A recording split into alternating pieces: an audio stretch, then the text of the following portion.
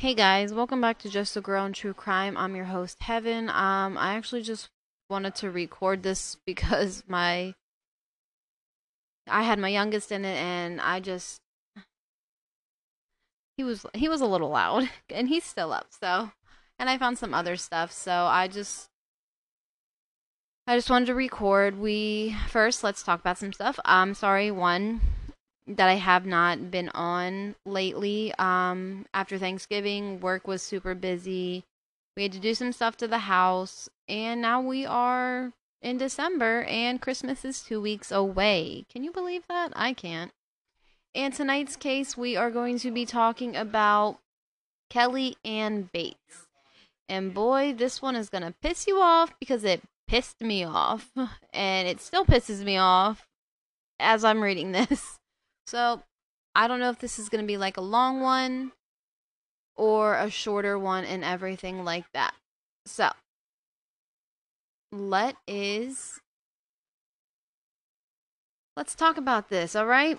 So, obviously, it's a murder case. Number of victims 1. The date of the murder was April 16th, 1996. The next day, the person who we are going to talk a lot about was arrested. The victim was Kelly Ann Bates. She was 17. Method of murder, he said, was drowning. This happened in Manchester, England, in the United Kingdom. All right, so let's hop into it. All right, so I got a lot of this stuff from Murderpedia and another website that I don't remember the name of. Oh, it's called Bugged Space. All right, so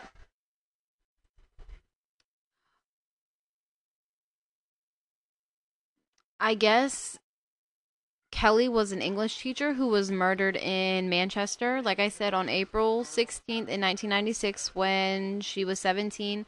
When I saw that, I was like, oh, I didn't think I was doing the right case, but I guess I was, and I guess obviously like, you know, things are different.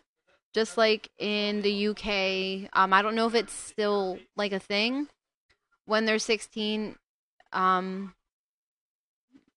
they classify them as adults, so maybe that's why she was an English teacher. I'm not sure. I don't know if it was still there.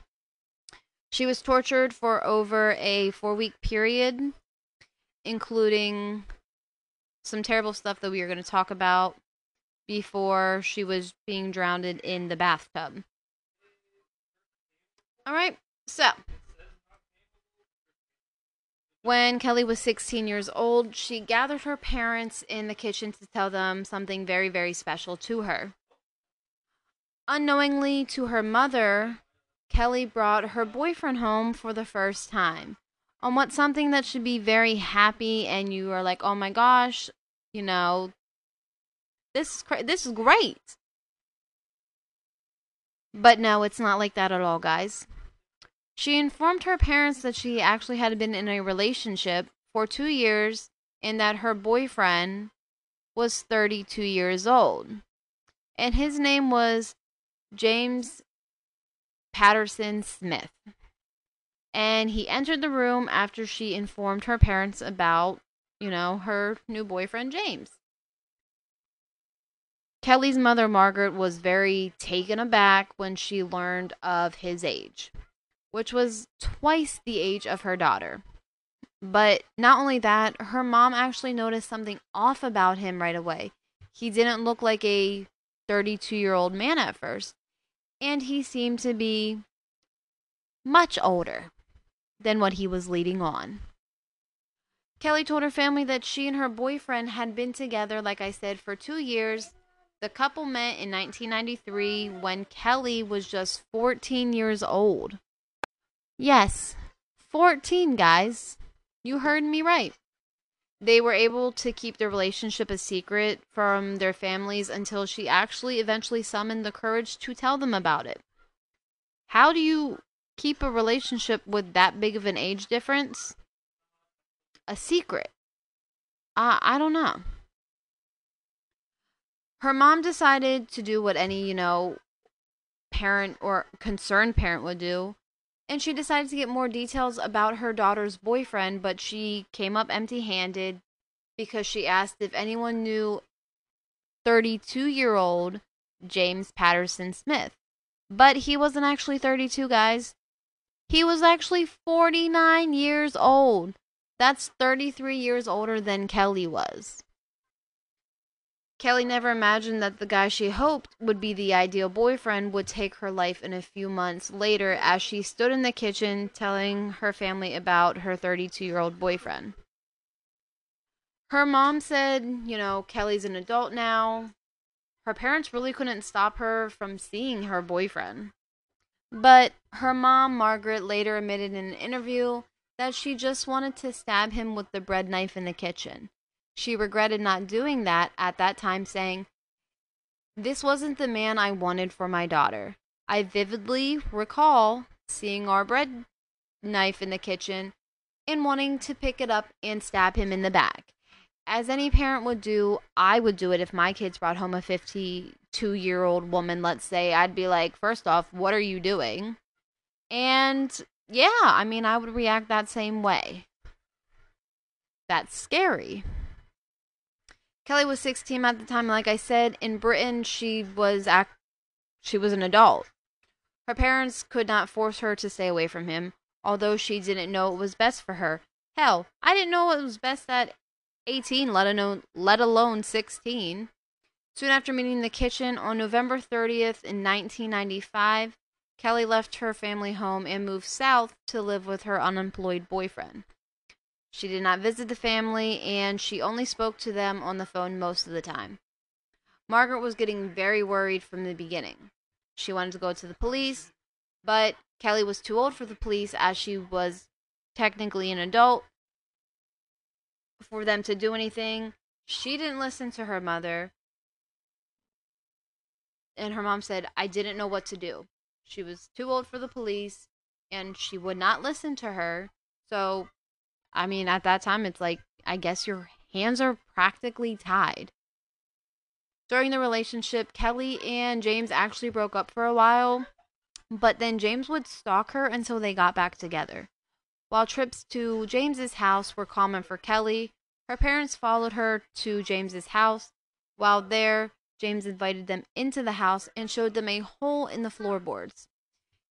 He said that it had been made by engineers repairing a gas leak, and Kelly's parents believed that this was the place where he held Kelly as captive.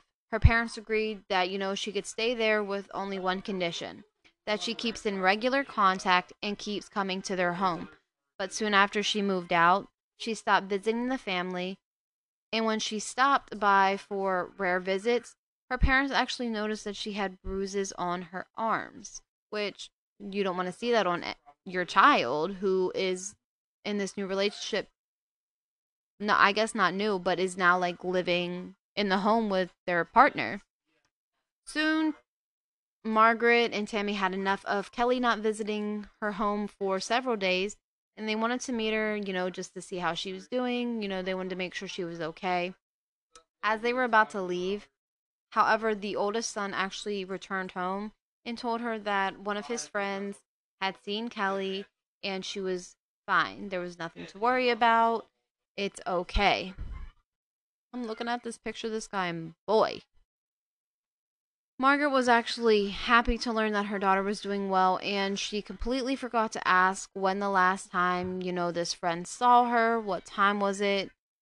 She would be protected from her boyfriend's um barbaric torment if, they just went to check on her, but they were told, she's fine, it's okay.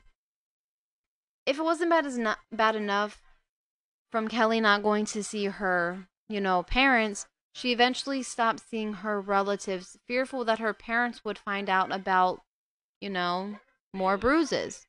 Over the holidays, she avoided giving them visits. She just wouldn't go. James actually sent letters. Um, James sent Kelly's family's. Let me retry that. James sent Kelly's family letters basically posing as Kelly. I don't know why I can't talk. It's 10:30 at night and it's I've had a rough day already. On March 10th in 1996, Margaret called Kelly to inform her that she had missed a dentist appointment. And this is rough. That was the last time they actually spoke to each other. Kelly promised she would come home to visit the family on Mother's Day, which was the next Sunday, but she never did. Margaret instead received a card from Kelly, but it was not written in Kelly's handwriting.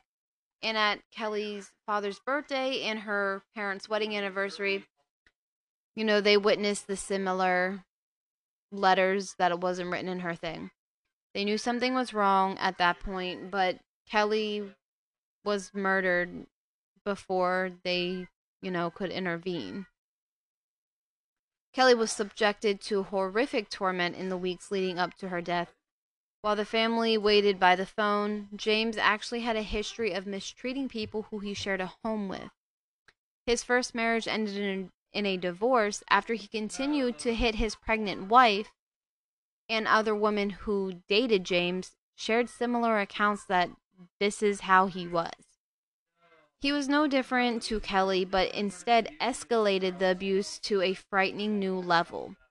All of this was revealed on April 16th in 1996 when Smith went to the Gorton police station and said that he killed Kelly while she was laying in a bathtub, drowning her. When authorities, were like, okay, we gotta go check this out. This is a little weird. When they got to the house where Kelly was at, the truth was revealed, and what they saw was a very, very, very different story. Kelly was held prisoner for 4 weeks by this monster. And we're gonna talk about what she went through, okay, guys? But before that, we are going to talk about a little bit of background about James Smith over here. He was unemployed, divorced, living in Gorton, Manchester, described by acquaintances as house proud and well groomed. He was a teetotaler and a non-smoker. I don't know what a teetotaler is, and I don't know if I'm pronouncing that right. And like I said, his marriage ended after 10 years in 1980 due to his violence towards his wife. He had then commenced an affair between 1980 and 1982 with a 20-year-old named Tina Watson, whom he used as a punching bag, even subjecting her to severe beatings while she was pregnant with his child.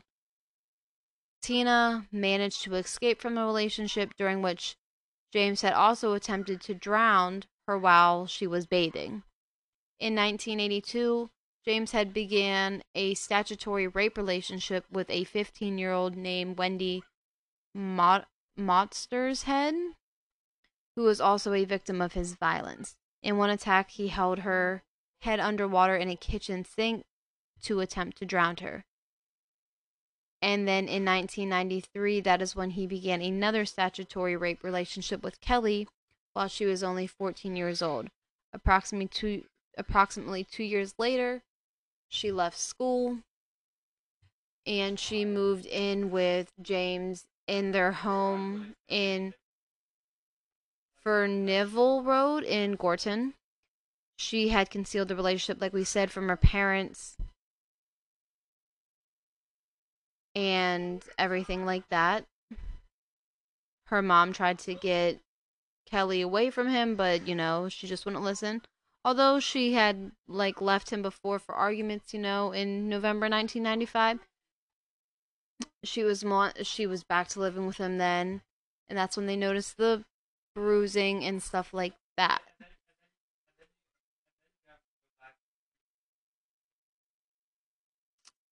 When Kelly's brother actually tried to see her at the house, James said she was not home, and then when a concerned neighbor asked after her, she was briefly shown She was briefly shown at an upstairs window, which is very fishy, right? So, like I said, he went into the police station, and this is where she supposedly drowned, he claimed that she inhaled bathwater and died. Dispute his attempts trying to resuscitate her. When the police went in, they found Kelly's naked body in a bedroom. Kelly's blood was found in every room of the house. In a post-mortem examination revealed over 150 separate injuries on her body. During the last month of her life, she had been kept bound in the house, sometimes tied by her hair to radiators or chains, and at other times with a ligature around her neck. William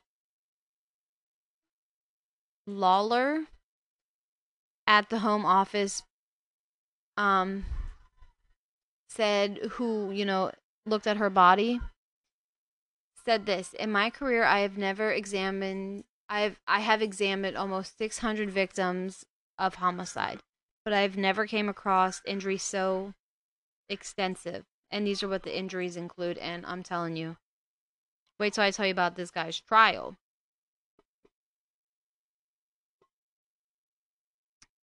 So, scalding to her butt and her left leg, burns on her thigh caused by the application of a hot iron, a fractured arm, multiple stab wounds caused by knives, forks, and scissors, stab wounds inside her mouth, crushed injuries to both hands, mutilation of her ears, nose, eyebrows, mouth, lips, and genitalia, wounds caused by a spade or pruning shears, which are like them hedge clippers you use to clip your bushes. Both eyes were gouged out and later stabbed. Wounds were inside the empty sockets, and she also had partial scalping. William determined that her eyes actually had been removed not less than 5 days and not more than 3 weeks before her death. She had been starved, losing around 20 kg in weight, and she had not received water days before her death. Peter Openshaw, the prosecutor in his trial, said that it was as if he deliberately disfigured her, causing her the utmost pain, distress, and degradation. These injuries were not the result of one sudden erupt of violence, and they must have been caused over a long period, and were so extensive and so terrible that the defendant must have deliberately and systematically tortured the girl. The cause of death was drowning, immediately prior to which she had been beaten she was beaten actually with a shower head, and she was hit in the head. Peter said her death must have been a merciful end to her torment. So, trial. James denied murder, and he actually claimed that Kelly would put him through hell, winding him up. He also claimed that Kelly had taunted him about his mother's death and had a bad habit of hurting herself to make it look worse on me. So, alright, I want wherever you're at, whether you're driving in the car, you're going to work, you're laying down, you're cleaning, let's all picture James, okay? So, because I'm picturing him right now. Oh, let me get situated. So, we're gonna act like we're talking to James, okay? So, James, you're telling me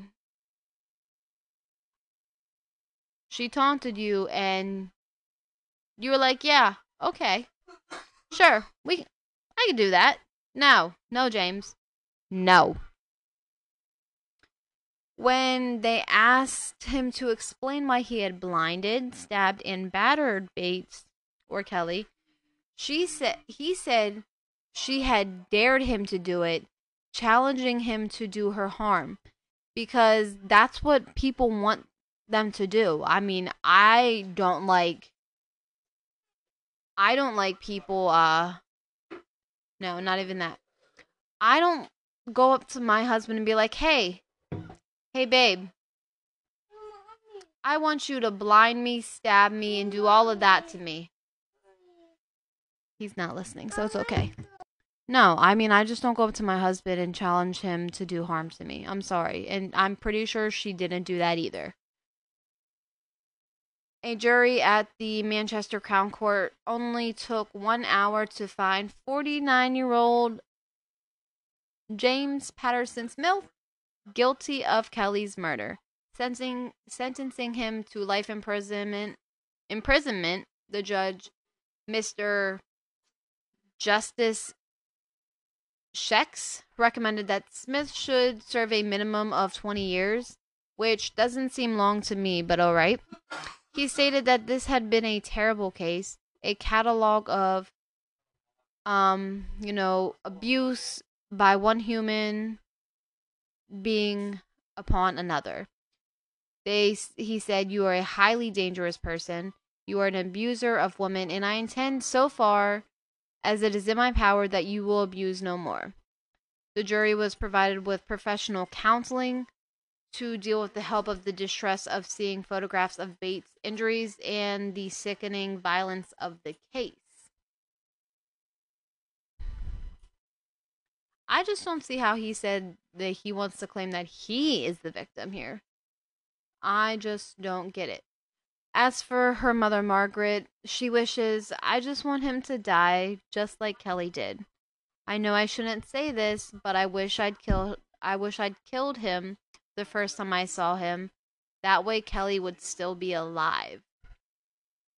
And guys, that's a rough case of Kelly Ann Bates. Holy heck. I didn't hear about this case until I heard somebody else cover it. I'm like, "What?" I was just I'm just shocked. Like, oh man, poor Kelly. And I don't know if he's still alive. And I can't really find anything. I've tried looking. But as far as I see, like, people say like he's still in prison. There's a Facebook profile. Oh my god, there is. Woo. Sorry if you hear my clicking. That's me. Alright. The last post was on March 21st, 2019. Someone said, "Let's not forget about what James Patterson Smith did to Kelly Ann Bates. He brutally gouged her eyes, scalding her, and tortured her by tying her hair to a hot radiator. Britain's justice system is pathetic. 20 years for this question mark." That's not my words. That's what somebody said. Yes. Obviously, you guys hear my son is still up. That is crazy. I just want to know. I just want to know if he's still alive. Well, I don't know if he's still alive. I'm not really sure. My voice just cracked. I'm sorry. So, I don't know, guys, but that is, that's the case of James. That's the case of Kelly Ann Bates, and super sad. Oh man, that was a rough one. I'm gonna go do the rest of my dishes because I don't know, guys. That's rough. Like, it's like he basically like groomed her and everything, and I don't want people to be like, "Well, her parents could have did more."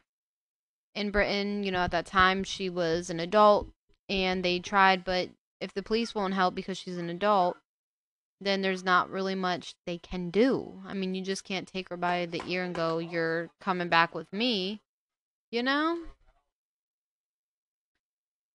Oh, I just don't know. I really don't. I'll post some pictures on my Instagram.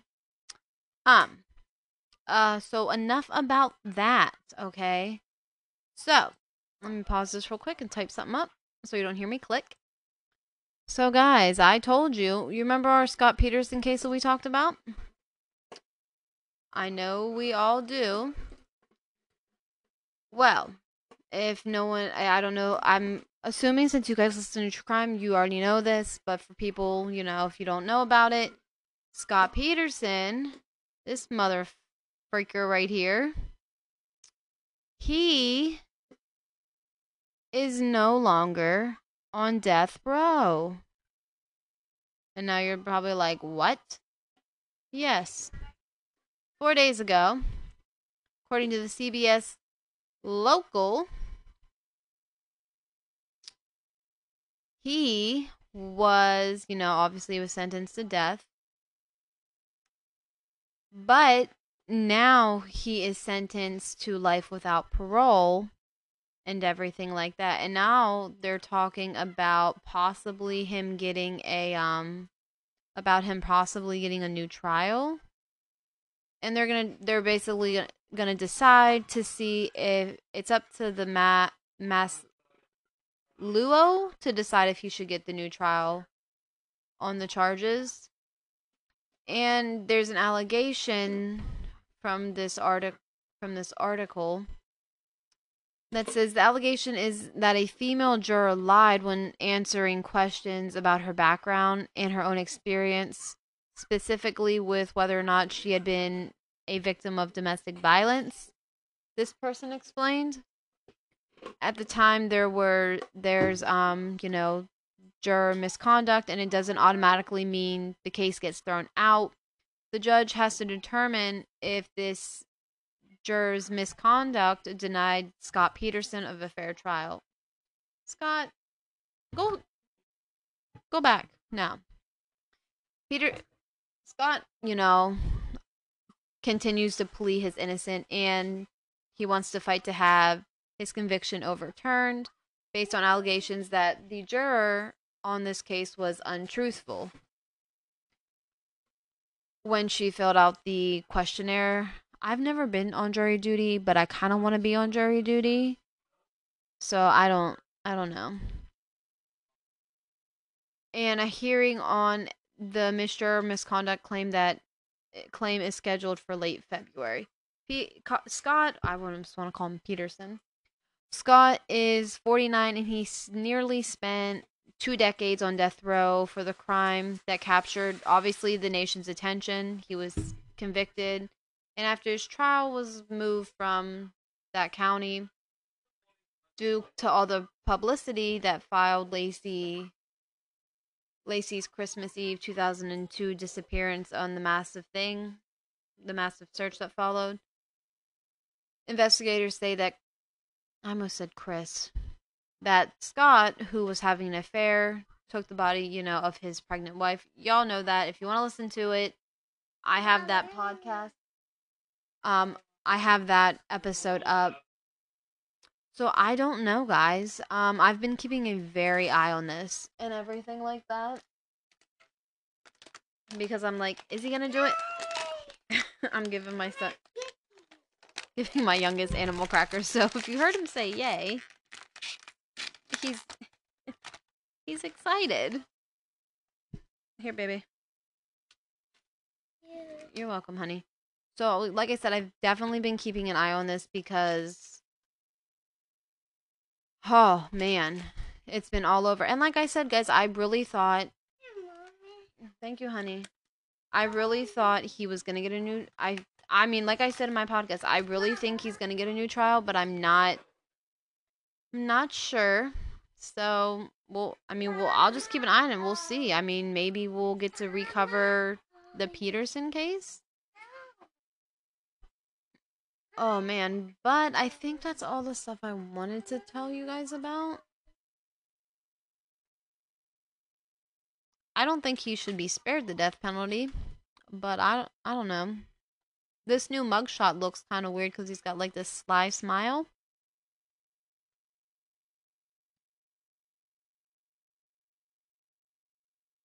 Oh, here's one. He, sit down. On the New York Post, let me see. Scott Peterson denied bail ahead of resentencing for murder of his wife and unborn son. Let's see. He was denied bail in December, hearing where he will be resentenced to life without the possibility of parole by a judge on Wednesday.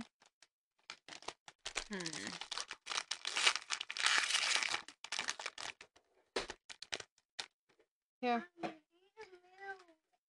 No, mommy's podcasting. The California Supreme Court tossed out his sentence last year, and the prosecutors have decided that they no longer want to seek his execution. Right.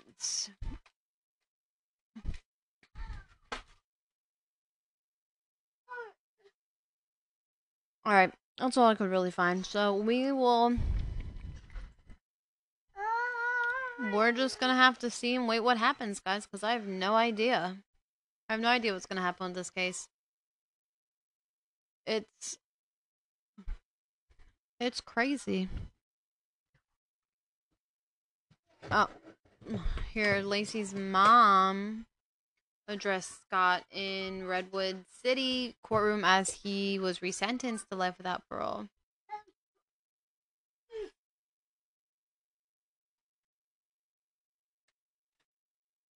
All right. So, in an emotional hearing that brought the high-profile convicted killer face to face again with his former in-laws, Scott sat expressionless at Lacey's mother as she addressed the one-time Modesto fertilizer salesman. I still feel the grief every day after 19 years, Sharon told her one-time son-in-law. Wearing a red jumpsuit with an orange undershirt, his face was covered by a mask. Inside the courtroom were masked family members of where both Lacey and Scott gathered. Speaking into a deep, angry tone, Sharon told Scott that his son, who was named to be Connor, would have been 18 now, so Peterson would be free from paying child support. He had divorced Lacey if he had divorced Lacey instead. She said, "You're a coward. I see no sorrow, no remorse." Her comments came nearly 2 decades after the prosecutor said Scott was having an affair. You guys know that. Whew, that. Oh my goodness.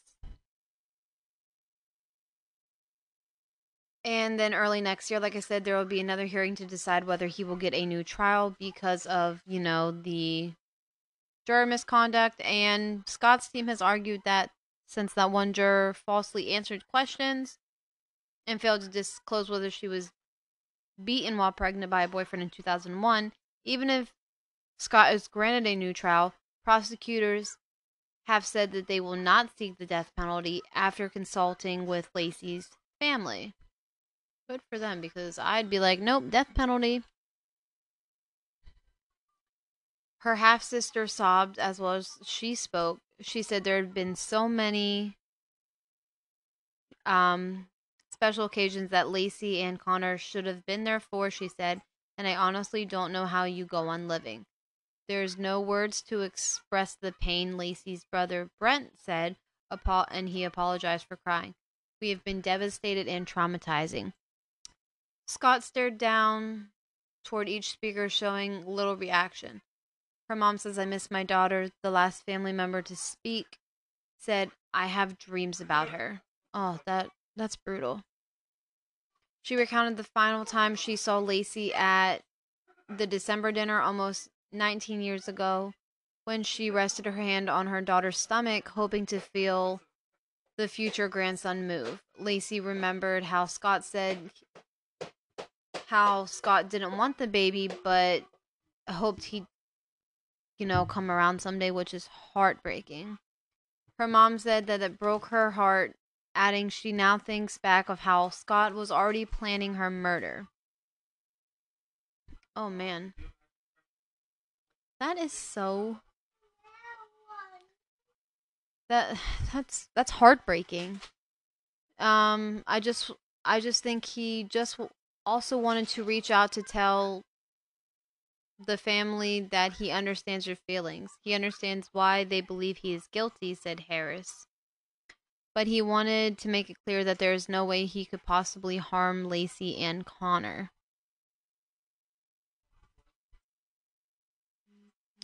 After the hearing, Scott's sister-in-law, Janie, accused the Modesto police of ignoring evidence and looking to blame Scott due to his affair with Amber Fry, a Fresno massage therapist. She said they strictly focused on her brother-in-law because he was having an affair. I mean, Chris Watts did it. I mean, he did it. Lacey's family did not speak publicly after the resentencing wrapped up and left through a back door. They had said plenty to Scott's face.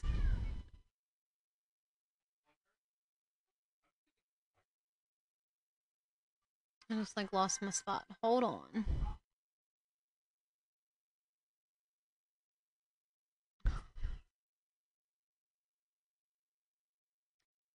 You will still her sister Amy said you will still be punished in this life and after.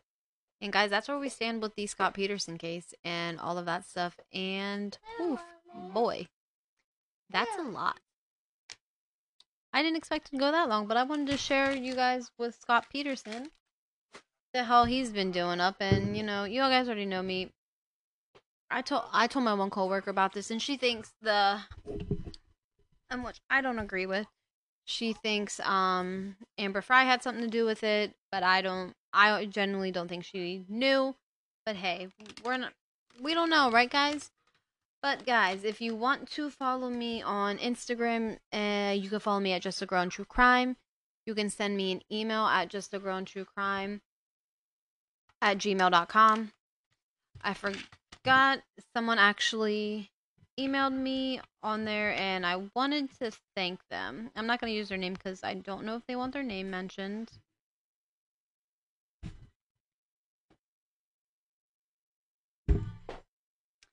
They said they listen to me, they think the podcast is awesome, and they listen on Castbox. And they said, please keep up the good work, and by the time you know it, you'll have a larger following. And they said if Castbox had a star rating, they would give me 5 stars. Thank you so much. I'm not going to use your name because I don't know if you want it used. You can also follow the Facebook page at Just a Girl in True Crime. There also is a, what's it called? It's not like a fan, like a group. Yeah, like a Facebook group, and it's Just a Girl in True Crime. What else? Email. Okay, I think that's it, guys. I'm gonna upload I think I'm gonna upload Wednesday. I have some cases on a sticky note that I want to do, but I want to start researching. I'm gonna go and I can try to get my youngest to bed because he's crawling on my couch and poof, man, we gotta go to bed. I got church tomorrow. So guys, thank you so much for listening. I hope you enjoyed this episode. Remember to spread love, not hate, and I will keep you updated with the Scott Peterson case. And I will talk to you guys next time.